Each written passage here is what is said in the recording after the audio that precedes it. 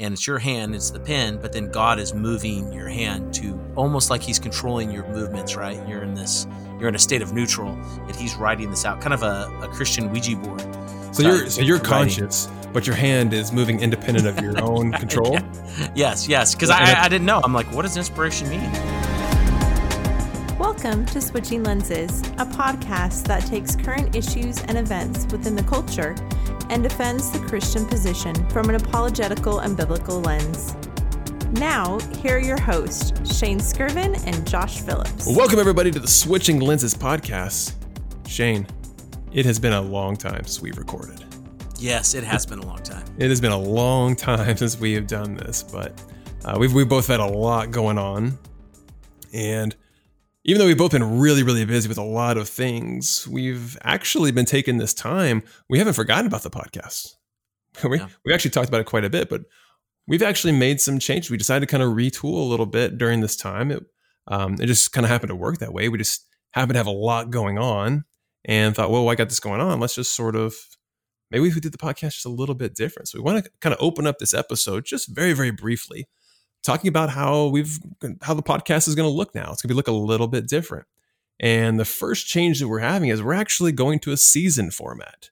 And we've been doing the podcast for a while now, but it's always just been, the occasional episode that came out based on something that was going on politically or in the news or whatever it might be. But now we're actually going to kind of change it and have seasons.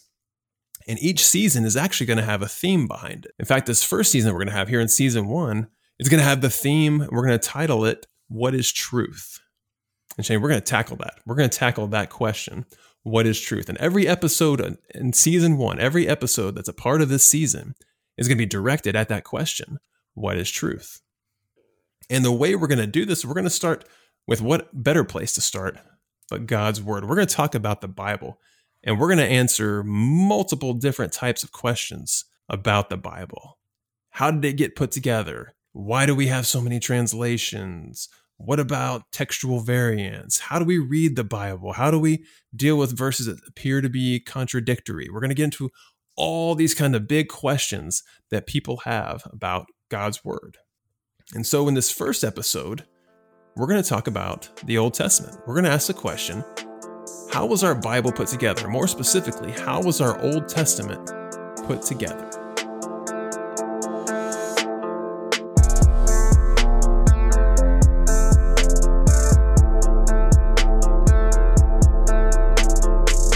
All right, Shane, we're about to get into this of how the Old Testament was put together. But before we do that, I think there's a major point that we need to drive home that I think needs to be in the back of everybody's mind as we cover all of this. And it's this.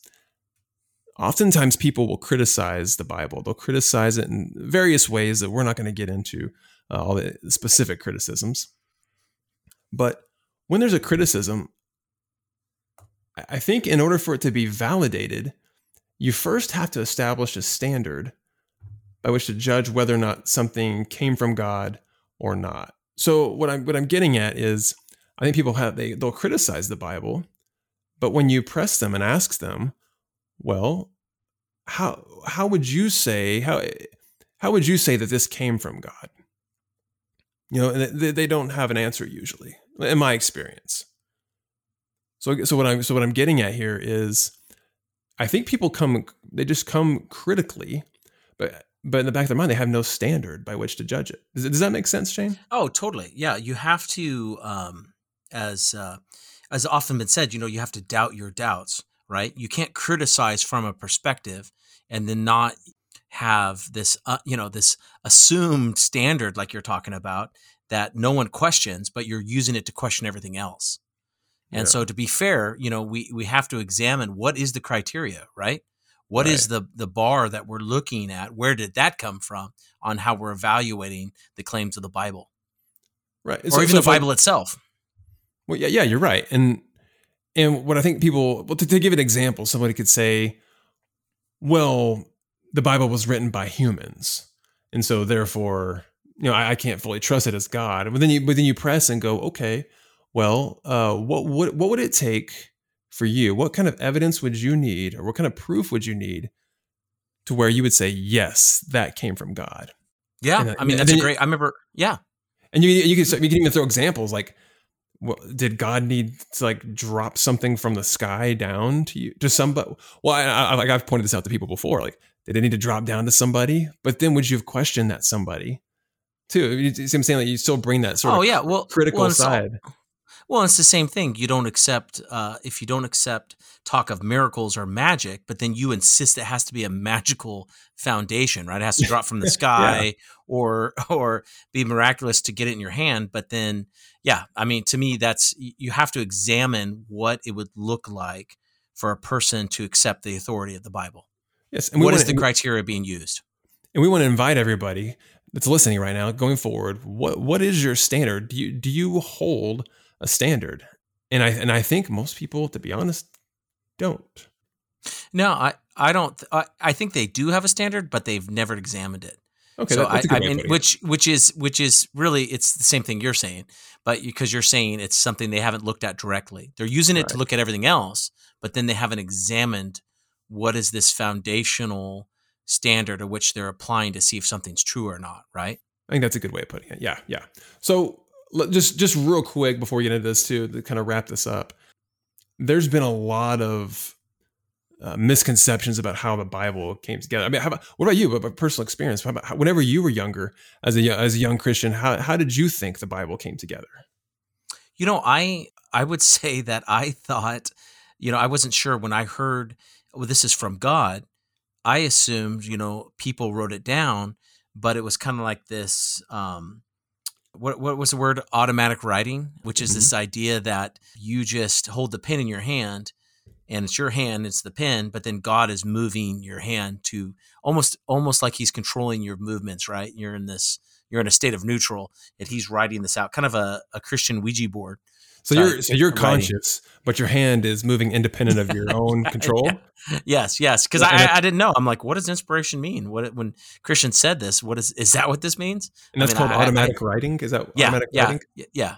It's that idea that your hand is being moved by a power other than yourself to write down words. I think I kind of thought, I had a couple ideas like when I was younger.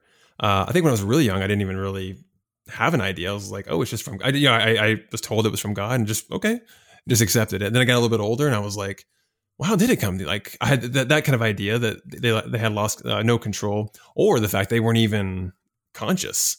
Oh, like they were sleep writing. Kind of, yeah. Like, they wrote all this and then I came back and was like, oh wow, look what I just wrote. And because there was some homework deadlines that would have been really that would have been really beneficial. Catch some Z's while you're doing the work. Yeah. Yeah. But that's kind of what I thought growing up. And then it wasn't until I actually started looking into this. I was like, that's ridiculous. Well, and I remember you talk about this bar of standard that we're using to judge the Bible. I remember walking by in a restaurant, and I heard a guy telling a woman the Bible's foolish because it says, "Thou shalt not kill." And I remember even then I was a new believer, but I remember thinking, I'm pretty sure that's Hebrew. I need to look that up. The Hebrew is "Thou shalt not murder." Pretty sure that it's not a direct translation, but he was using that standard like you're talking about. He was saying it's nonsensical, even though he didn't know what he was talking about. So it made me think of what we're talking about. He was using a standard that wasn't even a good one and throwing the Bible out, the Old Testament out because of it. I don't know, and it's pretty common too. That's why I wanted to bring it up. I think it's pretty important. And yeah, I just think it's important that we ask ourselves that question, like what is that standard? Last thing I'll go at the end on this is probably, I feel like one of the most common thoughts of how the Bible came to be. And it's often referenced as a joke, but I think some people tend to think that. And it's sort of the golden tablets dropped from the sky kind of thing. I think when we hear this is from God, and we have sort of all the characterizations of God being in the clouds and the sky, and therefore anything that came from him would drop down. And where the gold comes from, I'm not really sure, but I mean, it's Mormonism, I suppose. I mean, I know those were gold tablets. Maybe it comes from that. I'm not sure, but they said the idea that these scriptures sort of manifested physically in front of somebody, and then these were copied onto whatever, parchments or stones or whatever. But, this begs the question that, so it has to be a supernatural book, it has to be supernatural means that it got here. Yet, every person who ever arrived on earth, it was just a slow miracle. It was a miracle of existence, how they were created, right? Right. But because it happens a lot, and because it maybe happens a little bit over time, 9 months, we act like it's not a miracle every time someone's born. But really, it is. It doesn't have to look like. I just think that it has to be said. It can be from God without being like we're talking about the golden tablets from the sky. Yeah. That carries over to a lot of other aspects, I think, too. Yeah, you're right. Yeah, there is and again, that goes back to what we're saying. Like, what is your standard? In order for this to be from God, how does it have to look, or how does it have to be?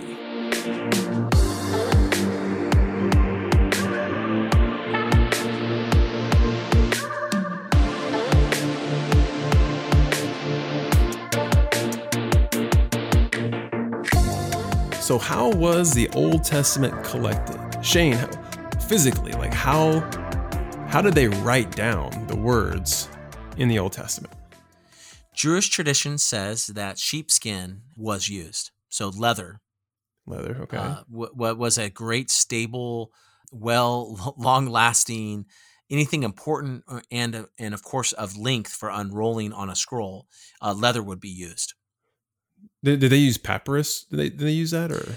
Papyrus was used. It's just pretty fragile, but it was used, and also parchment was used in that area in the Middle East, in particular that part of the Middle East, as well as tradition says that the 10 Commandments at least were etched on stone. Okay, we know that, right? We know about the stone and all that. Yeah. No, I remember from my school days of papyrus and learning about the Egyptians and things like that, but. I guess papyrus was probably too thin. Yeah, right? and you're unrolling it in a scroll form, and so you're constantly unrolling and reading and rolling it back. So you'd want something very durable. Yeah, that makes sense. And too, that's how we would have copies today. I'd have to withstand all the weather, because the papyrus, I kind of would think that maybe that would sort of deteriorate. Yeah, decompose, kind of, so to speak. Yeah, probably so, but. Okay, so physically, that's what we know it was contained on, or written on. Well, the Dead Sea Scrolls, for example, parchment, papyrus, leather, all were represented in the Dead Sea Scrolls, okay. All forms. All right, great, cool. So so a few different forms that was written on, and we know too that it was written on. It, what's really interesting when we look in the Bible, we actually see in Exodus, one particular place, where God is actually commanding Moses to write this down, like to write down all these words, and so if we look at Exodus 34:27, it says, "And the Lord said to Moses, write these words, for in accordance with these words, I have made a covenant with you and with Israel." So we see a command right there, write this down. It wasn't just God interacting with humans, and it was just that. It's like, no, this was meant to be retained in some way. Oh yeah, that's incredible. So the Bible, you could say, Josh, the Bible is God's idea, right? I mean, He commanded it be written. Almost like it's His word, in a way, right? You know what, though? It's very important when we talk about this. I remember reading about our Native American culture, and they were saying because it wasn't a literate culture, all you could ever know is what your grandparents told you. Typically 3 generations, right? Mm-hmm. As far back as people could go. And so it's actually amazing that we have the Bible, right? I mean, writing is a miracle. And the word glamorous comes from the word glamour, right? Yeah. I mean, it is amazing that we have what people that lived so long before us, and we would say how God interacted with people. It is an absolute treasure that we have that, right? I mean, this is how we can connect with the thoughts of both God and people. And what they experience, we can be brought into their world, even though it's crossed thousands of years. And that's something we would probably take pretty lightly, given we have a day where we can write down anything we want to, and type something down, and somebody across the world has access to it immediately. And so we can take something like that for granted. But yeah, you're right. Like there was those probably weren't the only cultures that were really limited in how they could share the past and educate and things like that. But yeah, the written word, it's almost like it has a divine imprint, a divine intention going through it. So All right, so cool. So, all right, so we've talked about how it's been written down. We know how it was physically written down. We see there was actually commands to do this from God. There's even another reference. I won't read it, but it's in Exodus 24, verses 3-4. We see it again right there. And so we have that. Now, we've had all this stuff written. Okay, we have people writing books. There's lots of books in there. Was there ever an actual like canonization process? Well, real quick, actually, before we say that, Shane, what does it mean? What does canon actually mean? To canonize something? Yeah, canon means it's from the word, the root word for like rule or standard. And Right. so it's, does these writings, do they meet the standard to be kept, treasured? In our case, we'd say, do they meet the rule of being inspired by God? Yeah. Do they and- make and that claim? authoritative. And is the evidence point to that, right? Right. Is it right. validated? Okay. Yeah. I feel like we should mention that before I actually ask this question. So yeah, because some people might not even know what canon. What shooting cannons? What are you talking about? So yes, we're Yeah. talking about a standard that has to be held. Was this from God? Was this divine? Is this authoritative?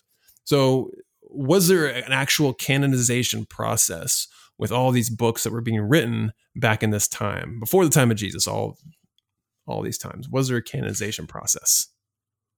So there was even, there's discussion about certain books. Did they meet the criteria of the of the standard or the canon? There was even supposedly a council that within the Judaism that was evaluating books and accepted certain books, maybe said other books were important but weren't part of the Old Testament canon. Yeah, I've heard this before. Yeah, but it's not. It is definitely not. It's a lot long ago, and it's not. We don't know as much about it as we do, of course, the New Testament. So Right. it's a little bit shrouded in antiquity. There looks like there was, we see it was a lot more recent, the discussion and disputing of the New Testament canon, right? A lot more. Right. We know firsthand of the lively debates that were happened in some of the discussions. But it sounds like within Judaism there was, but it was not near as much. So like we don't really, or we could say it, so we don't really know of an official canonization process or time it took place, but we do know that there were large, the majority of, or if not all people recognizing that a canonization process had taken place because people were recognizing specific books as authoritative and others as not. Yeah. And there was these idea that these books flowed with, okay, so Moses writing the claim that the Bible says, like you said, you read in Exodus, is that Moses experienced these encounters with God and then was commanded to write them down. And so any of the books that follow, like the prophets, the history, the poetry, has to not violate, it has to be consistent with the first 5 books or the okay. what's called the Torah. Yeah. So there was this idea that there was a consistency with the original message. Okay. That makes sense. Yeah, like you said, we're familiar with that process of Yeah, things we're all not. Yeah. Humans are always, not always, but humans, rationality speaks to all people in all cultures. And so there was this idea that we recognize that you don't want it. There was a move of God and things flowed with that movement or they didn't flow with that movement, right? What Right. God was doing in history.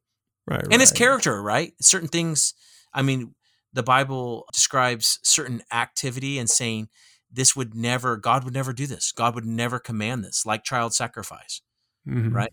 And that's why you see the wrestling with Abraham and Isaac. What Abraham knew of God when God asked him to sacrifice Isaac, it's like, this isn't how God is. This isn't his character. Right. Yeah, that goes back to the whole talking about canonization. This sort of measuring stick, this way of comparison. Like, so we make sure there's no contradictions with that for sure. Yes. Yeah. Okay, so we've talked about the written side of it. Now let's talk about the oral side of it, the verbal side of it, because this was actually pretty important, and a lot of the transmission of the Hebrew Bible, of the Old Testament, was an oral transmission. Let's talk a little bit about this. And now, Shane, help me out here. we've all heard the common accusation about when we talk about the oral transmission of the Old Testament, that it's similar to the game of telephone. And if you're not familiar with the game of telephone, it's the game where you whisper something into one person's ear and they whisper it to someone else and someone else's. And by the time it gets all the way back around, the message has been so jumbled and it's nothing close to the original message. And so some people use this as an accusation saying, well, this is because of the game telephone, this probably happened. But Shane, talk a little bit about how that's really not a fair comparison with this. No, because our culture is so different than the culture that's represented in the Old Testament. And oral tradition was how they passed these really important stories, these foundational cultural truths. And so it was much more formal than any kind of game. It was these foundational truths that are being passed from one generation to the other. And so it was much stricter, much more word for word transmission. Well, I think, one reason why I think the comparison is unfair is when you have the game of telephone, you have, a single message restricted to one person whenever it's being communicated. Whereas in this type of culture they were living, this type of society, everybody had the message. Everybody had it. So if somebody decided to get out of line and start saying something that was adverse to that message or something that contradicted it, you had an entire community of people that would hear that and say, no, that's actually not how it was. So and that's where actually the reverse. It was actually the reverse of the telephone game. Yeah, exactly. That's why the telephone game is such an unfair comparison, and it doesn't work at all. And I think that's what's really cool about their community is like they knew their scriptures so well. And I think this is hard for some people to understand just because we're now a culture, for whatever reason, we struggle with memorization. It's different, right? I think we have so many things distracting us and occupying our minds that we don't actually kind of cultivate that skill of memorization like other people did when they obviously lived in a much, much different time. We hear stories of people having entire books of the Bible memorized, and that seems so foreign to us, again, because we don't cultivate that skill. It was a very, very, very different culture back then. And so it's unfair to compare our modern culture with silly little games like telephone to that ancient culture like that. And there was great emphasis placed on, like you said, the memorization. We don't have anything in our culture that emphasizes those memorization skills the same way. Mm-hmm. We don't have to, right? We know we can just look it up. Exactly. Like in my math classes I teach, some people don't want to actually learn math. Like, well, I can just use a calculator, right? And it's like we're losing skills because of technology we have. So yeah, that's an excellent point. Excellent point. The last thing I like to talk about, and I really want to nail this home, is at some point when we're examining what the Bible has, we'll just talk specifically about the Old Testament, the books that are in there, right? At some point, you have to ask the question, are these writings historical accounts of actual events and actual encounters people had with God? I think sometimes people tend to say, well, the Bible is biased. But it's like, well, hold on a second. For one, the Old Testament, multiple authors, correct? It's not one person writing this whole thing. And it's not even multiple authors in one period of time.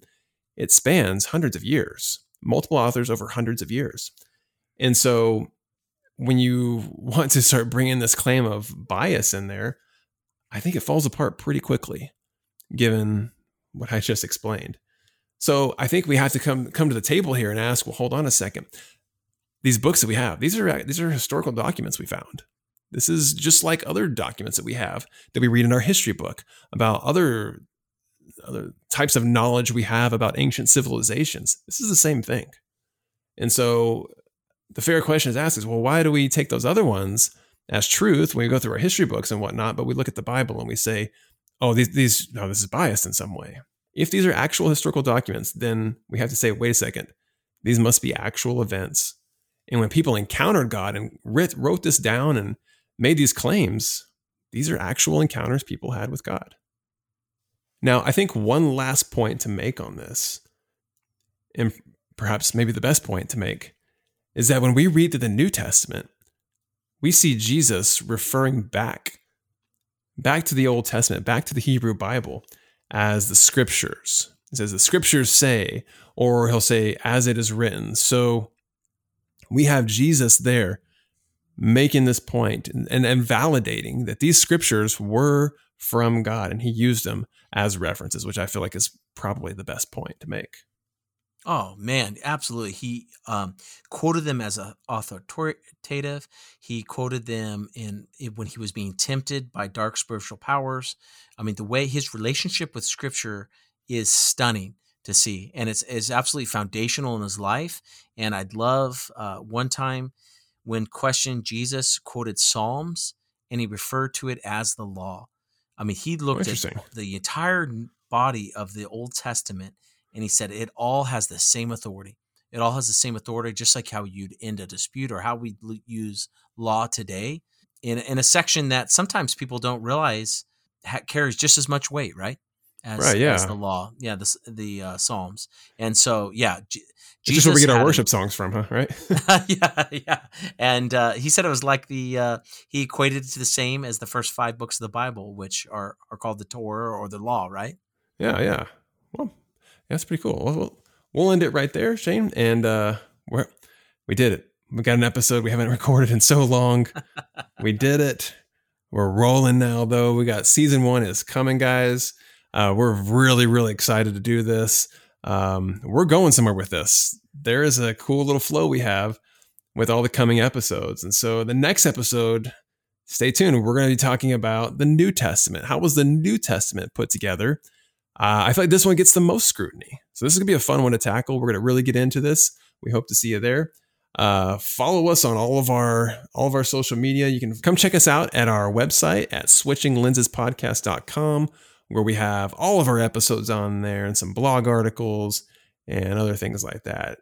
You can feature us on Twitter at Lenses Switching. And of course, you can find us on Facebook and Instagram. And if you have any questions, comments, would like to contact the show in any way, you can reach us at feedback@switchinglensespodcast.com. Well, Shane, we're going to wrap this up. It's been great. It's been great podcasting with you. It's been great talking with you and covering this. Likewise. And everybody, we will see you next time.